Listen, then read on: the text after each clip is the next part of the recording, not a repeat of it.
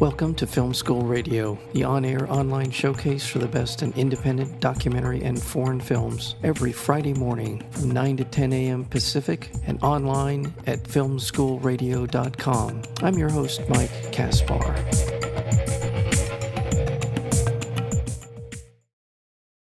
Anne, a brilliant and dedicated lawyer, specializes in children and young adults, lives what appears to be a perfect picture life with her doctor husband Peter and her twin daughters. When her estranged teenage stepson, Gustav, moves in with them, Anne's escalating desire leads her down a dangerous rabbit hole, which, once exposed, unleashes a sequence of events that threatens to destroy her world. Queen of Hearts explores the making of a tragic family secret step by step as the consequences of hubris, lust, and lies conspire to create an unimaginable dilemma. Or tragedy. It's a both. It's a little bit of both. We're joined today by the director of this incredible new film called Queen of Hearts, and that would be Mai El-Touqui. Mai, welcome to Film School Radio. Thank you. Well, tell me, Mai, a little bit about how this story evolved. Where did it come from, and what part of this process did you decide to turn this into a narrative film? I've always been very interested in family secrets, making of family secrets. How do they occur, and what is kind of the conditions that is needed in a family in order for a family secret to flourish? That was kind of one leg of the idea, and then the other leg of the idea was that I wanted to do something about power, like the abuse of power and power structures in general, in a microcosm. I wanted to do a film about the responsibility that comes with being in power, and also sometimes the entitlement that comes with being powerful. So those two ideas were kind of morphed into this idea. And also I discussed with my writer, Maja-Louise Kane. I wrote the script with a writer called Maja-Louise Kane. The difference between the narrative of a stepfather and a stepdaughter and the stepmother and the stepson. We started reading articles and reading stories in online media about stepmothers or female teachers having affairs with younger men, or like male pupils or stepsons. And the narrative of that kind of relationship differs very much from the narrative of the stepfather and the stepdaughter, because in a way where you sense that it's kind of a more gray area. And sometimes also it's romanticized, that kind of relationship. Whereas when it's a stepfather and a stepdaughter, we know it's wrong in a way. Most people know it's wrong or is appalled by the idea of that. So you can be less specific, but when it's the other way around, when the gender is reversed, there's a tendency that we kind of move into a more gray area. It's more difficult for us as an audience or as a reader to know what's up and what's down. And so we wanted to do a story where we kind of took it just as seriously, even with the boy as the seduced party. Yeah, that is interesting. I think you're right. I think when it's just what you described, I think there is a sort of a elasticity in our moral judgment when it comes to a older woman and a younger man, in that dynamic as you're describing, a stepmother and a stepson, as opposed to the other way around. And it really does. And what that does, I think, for me as a viewer watching that, sort of understanding in my own mind that this is quote unquote more acceptable in some small way. It also allows your actors in the film, who are all amazing, they're great performances in all of this. It also allows this sort of insidious and creeping power dynamic to take hold in ways that we wouldn't. It's a little more stealthy in the way that we see the Anne's character begin to assert this power dynamic. At least for me, I mean, your guard's down a little, I guess, in terms of as a viewer watching it.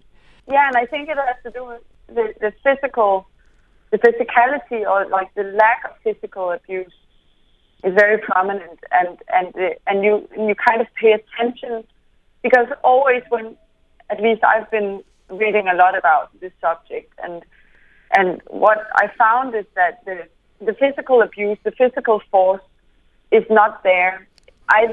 Even though if it's a male teacher or a stepfather, it's not there because it's not needed to. It's kind of a psychological power play, and it's the same when it's a woman who is the seducer. And so we found that the dynamic of these kind of relationships, they don't differ that much, even when the gender is reversed. And so for me, it has been kind of a real interesting journey to travel with the film, because I've met so many men who came up to me afterwards, and also during the Q&As, even though it takes a little bit of courage to ask questions about this film in a Q&A, because you kind of, as an audience member, maybe could feel that you expose yourself when you ask a question. But, people have been brave and asked questions, and some of the men I've talked to said, like, oh, now I understand that the Me Too movement, it's not about gender, it's about power. I'm going to generalize, and if you don't agree, please say so. But yeah, I do think in the world of relationships between people, that women tend to be more emotionally, their IQ in the realm of emotional expressing themselves is higher than men. Men aren't very good in the emotional range of being able to express themselves, and in that realm, I think that women have an innate ability. Maybe innate's not the right word, but I think that they're better at navigating this, especially when they're powerful. And again, I'm going back to Anne's character. I think she's familiar with this realm. Her character deals with sexual abuse. Her cases tend to be in the film about women who have been sexually assaulted. So her realm of understanding how this works is sharper than Gustav's is, but generally speaking, is that a fair am I characterizing this incorrectly, or? Yeah, I think we've talked a lot about like the conscious and the unconscious of the character, and I think for her superpower is also kind of her own worst enemy. It's like the thing she's good at, which is like helping others. Like she's fearless in defending others who don't have the ability. She's fearless in defending them against the world outside, in a courtroom or in the street, and so the reason that she is that is because she knows something about growing up under kind of chaotic circumstances, and so that is kind of her superpower. But also her superpower, as for most of us, the blessing we carry, like the gift we have, can both be used for the good and for the bad. And so, and we can hurt others and we can hurt ourselves with our gift. And we can grant others with our gift, and we can grant ourselves. So it goes both ways. And I think her gift is that she's fearless. Yeah. Yes. And she uses that fearlessness to defend other human beings. But at the same time, she's able, because of that fearlessness, she can convince her surroundings, her family, that what happened didn't happen. I want to remind our listeners we're speaking with Mai El-Touki. She is the director and co-writer of the film Queen of Hearts, and it's opening here in Los Angeles today, Friday, November 1st. It's opening at the Glendale Laemmle Theater. And also you can find out more about it by going to Breaking Glass Pictures is the website. I think that we have an Instagram page and a Facebook page you can look us up at. So let's take a half step back in terms of sort of describing the dynamics of this, or the story really behind Queen of Hearts. Anne, an attorney, and her husband, Peter, are this wonderful couple. They seem to be doing very well. But Peter was previously married, and he has a son through that marriage, and that's Gustav, and he comes to stay with them. He's going through some tough times, and he comes to stay with them. And that sort of sets everything, his arrival sets everything in motion. The film is more or less this power relationship between Gustav and Anne. But also with Peter, we have a voice of moral clarity. He sort of is, he doesn't know exactly what's going on. How would you describe his relationship? Because he has a relationship with both of these people. How does he fit in to what you were trying to get to with Queen of Hearts? I see him as a bystander in a way. In many ways, he's a bystander in the sense that she's kind of she's the leading lady of their relationship. She defines many of the rules in the relationship. One thing that I wasn't anticipating, but I think a lot of people sense when they see the film is that she's bored in a relationship. I never thought of that myself. We wanna, in a way, as an audience, we wanna find a reason for the characters, and we want to find reasons why the characters do what they do, and so we kind of search. And I think in this film, because there's room for interpretation, you kind of, as an audience, put in your own stuff in the movie, and your own experiences. So different audience members have like different views on the relationship between Anne and Peter. But I see him as a very like loving husband, but he's also a man and a father who have not taken full responsibility for his son of the first marriage. And he fell in love with a Danish woman, and he previously lived in Sweden, and his ex-wife is Swedish, and his son is a Swede. And then he moved to Denmark, and he didn't manage to kind of combine his child from the first marriage and with his new family structure.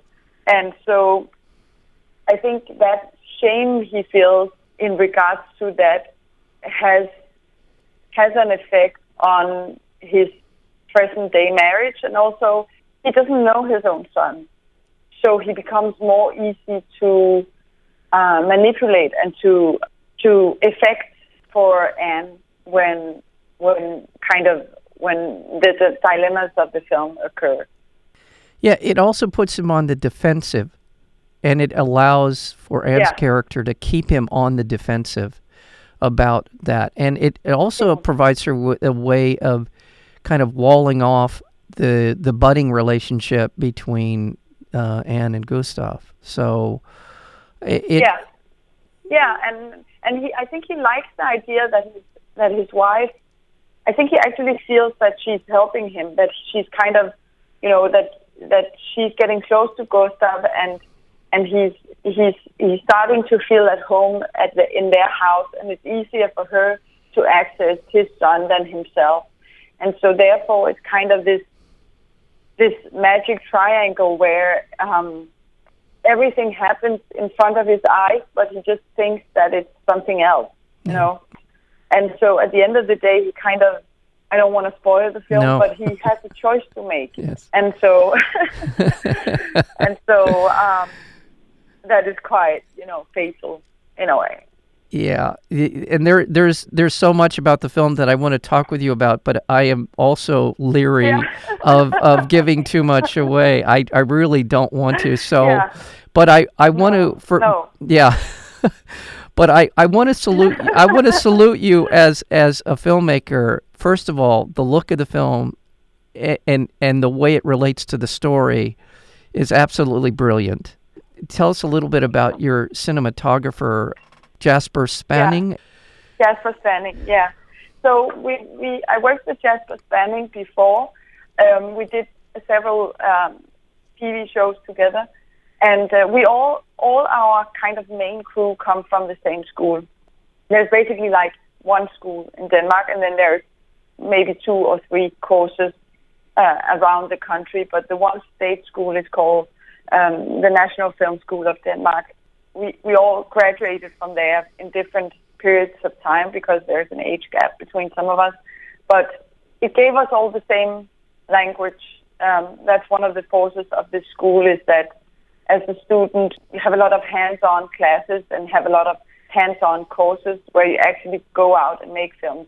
And so you create, there's like this language that most students adopt and that we keep on kind of developing once we get out of school.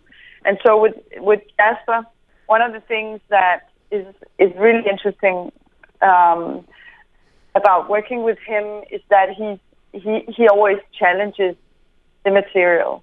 He's always asking the question, could this scene be told without words, for example? Is it possible to kind of to make the audience understand the context and the theme of the scene without ever uttering a word? And so working with him is always kind of trying to search for where could we go somewhere else instead of just like letting the characters say whatever they think or have a dialogue. Right. That's one thing that is very special about him. And the other thing is that in this film, I worked with a production designer, and very early on, I had this vision that I wanted to do a Gothic film because I'm very interested in kind of nature imagery and in films, and in general, I just, I'm fascinated by trees, and that made me think about Gothic art. And in Gothic art, you have this death is always present. And so I started to research in Gothic art, and I presented this kind of Gothic vision to my production designer and my cinematographer. And so we started to kind of implement the nature much more. So whenever we could, we would kind of, we would use the nature as an opposition to the civilized, like the house and the glass and the steel, the nice Danish design, and then you would have the nature, because basically I think one of the reasons that I'm that interested in nature is also, and I love to go to the zoo and watch animals, and I think it's because for me it's so difficult to understand that human beings are basically just like advanced animals, and even though we go to the hairdresser and we cut our nails and we try to be civilized, also we can be animals, and at times we have to be animalistic, and we have to the order of nature is kind of implemented in the order of our civilization in many ways. And the smart one outsmarts the less smart, and the strong one beats the less strong, and so on and so forth. And so I think that was very true to the story, and we started to work on that and implement that. And then also one thing that was different for me in this film is that we shot on 35 millimeter, and that's a huge kind of, it's a thing, it's an artistic choice that has a great impact on the production the whole way through, because the process of processing 35 millimeter is very different from the digital process. And so we discussed this a lot. Is it worth it to shoot on 35?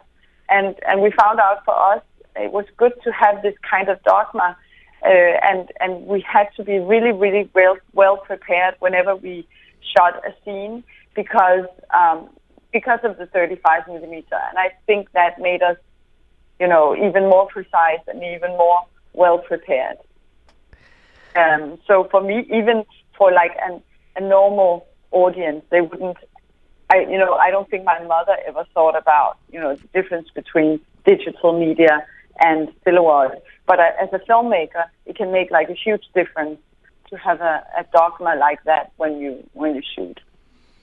There's a richness to the look of it that you get in film that you often don't see or feel when you're watching something that was done in digital, and not to degrade either form, either way you can. You choose. Both ways can be really. But there's a certain precision in this cinematography that I really appreciate it. I don't know if that is the right word for it, but it just has a great look, and my hat's off to your cinematographer Jasper Spanning, as well as your production designer. Is that Mia Stensgaard? Is that who you were talking about? Yeah. Fantastic. Well, I would be remiss if I did not talk about this cast, and I have to talk about the cast, and I think everything starts with Trina Dyrholm, who plays Anne in the film, who is absolutely incredible, and not only for her performance as an actor, but also in what she takes on in terms of being Anne in this film is a pretty darn brave thing that she does, and above and beyond being a great actor. How would you characterize her performance? I think she's absolutely amazing, and one of the things that makes Trina such an amazing artist is that she always chooses projects that challenges her. And so that keeps on reinventing herself in the characters she does, whatever project she kind of is engaged in. And one of the things that me and Trina, we discussed a lot during shooting, and also, I worked in theater and was educated in theater and schooled in theater before I went to the National Film School of Denmark. And so I always work with like 3 or 4 weeks of rehearsal before I go shooting. And of course, in these rehearsals, we kind of, there's so much to be gained from rehearsals, at least for me, because I understand the strengths and the weaknesses of the material before I start shooting. And then there is actually time to kind of, to straight out the difficulties before the shooting. Not that, everything is straightened out, because there's always challenging stuff happening while you shoot.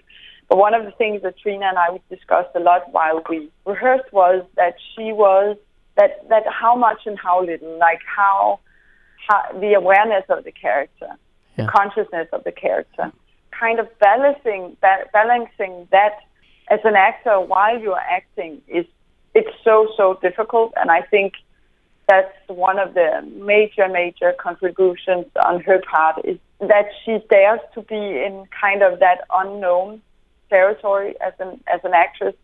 And I think it's one of the things I'm most proud of with this film, is that we wanted to do a piece where there was room for interpretation as an audience.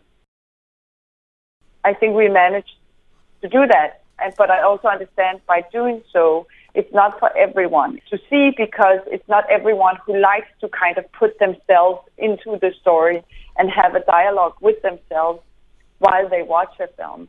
But the films I love and the films I admire, they often have that, and that's one of the things that I'm most proud of, is that it's kind of the dialogue that I have a sense that we actually managed to create with the audience while they watch the film. And that's also very much because of Trina's performance, where she's kind of balancing between not giving too much away and at the same time like being a real person in a story. Right. And I don't have any idea if this film was shot in sequence, but it has her performance she subtly ramps up the things that are happening in her mind as we go through the story, and that ability to do that in a character is the subtlety with which she does it is really remarkable. She's a great performance. Yeah. And let's not leave out Gustav Lind, who plays Gustav in the film, young actor. Yeah. Again, someone who comes in as sort of the troubled teen into the story, but who quickly, and I felt really quickly, sort of came on to this other side of him in the film, and it's part of the story. But he really came into his own as he becomes the object of her affection. And after he's challenged by her, it really is a terrific performance on his part. He really is wonderful in it. We casted a lot of different young men from Scandinavia. We casted Norwegians and Swedes and Danish men, young actors, because even though we speak different languages in Scandinavia, we also understand each other's languages. I was open for it to be someone not from Denmark, but at the same time, it's quite difficult to find the right guy, because I wanted a young man that also had some kind of experience, and it's difficult to be like very young and have huge amount of experience, and also has been to like through training, and it was almost like an impossible thing to find someone who had all of these things. But we found him, and then we kind of, when we did the callbacks, we put him into a room with Trina, and it takes a lot also as a young actor to play against an actor like her, because she's so skilled and experienced, but he was really like owning his own space and giving her still resistance in the scene. I just knew that he was our Gustav when I saw that he could actually, speak up for himself and be like a real resistance. I was very inspired by there's this Game of Thrones character who is a no one. You can be anyone, you can be no one. And I had this idea that I wanted him to also, in his styling, he has this very charismatic demeanor, but he could also look like he's just anybody. And so I wanted to kind of find it. So we did a lot of costume testing on what kind of youngster, what kind of teenager is he, because I wanted him to be kind of a canvas in a way for her desire also. So we tested back and forth and landed on this very kind of neutral tone of colors, and not pure fashion, but still, fashionable enough to be a cool guy, Yeah, no, again, that's the sort of, you see that in his character. And I think his character feels like somebody who rises to the circumstances that they find themselves in. As he was in a bad situation, so he behaved badly. He's in this situation with his father, and he behaves according to the environment. Yeah. Yes, exactly.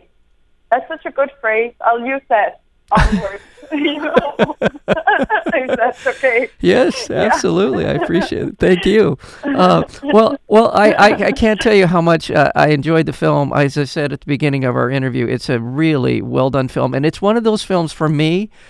It's one of those films that there are just a couple of moments how life turns on the turn of a phrase, on circumstances, and you're faced with these moments in your life where you can go one way or the other, and those things will have lasting impact on your life. And this film has a number of those moments, and you're sort of laser focused on that. And in the film, that you really bring that to those instances. It happens in the snap of a fingers, and all of this, it's the whole package. It's a great story. It's a challenging story. It's a story that you will be uncomfortable with at times, but nonetheless you will want to stay. Yeah, and then the acting is terrific. The look of it is wonderful. All of it, you've got it all.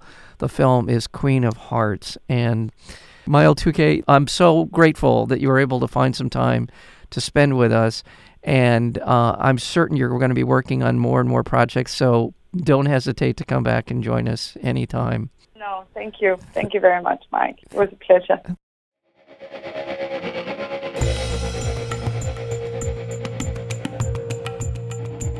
You've been listening to Film School Radio, the on-air online showcase for the best in independent documentary and foreign films. You can find out more about the program at filmschoolradio.com. I'm your host, Mike Kaspar. Thank you for tuning in, and we'll see you next week with another edition of Film School Radio.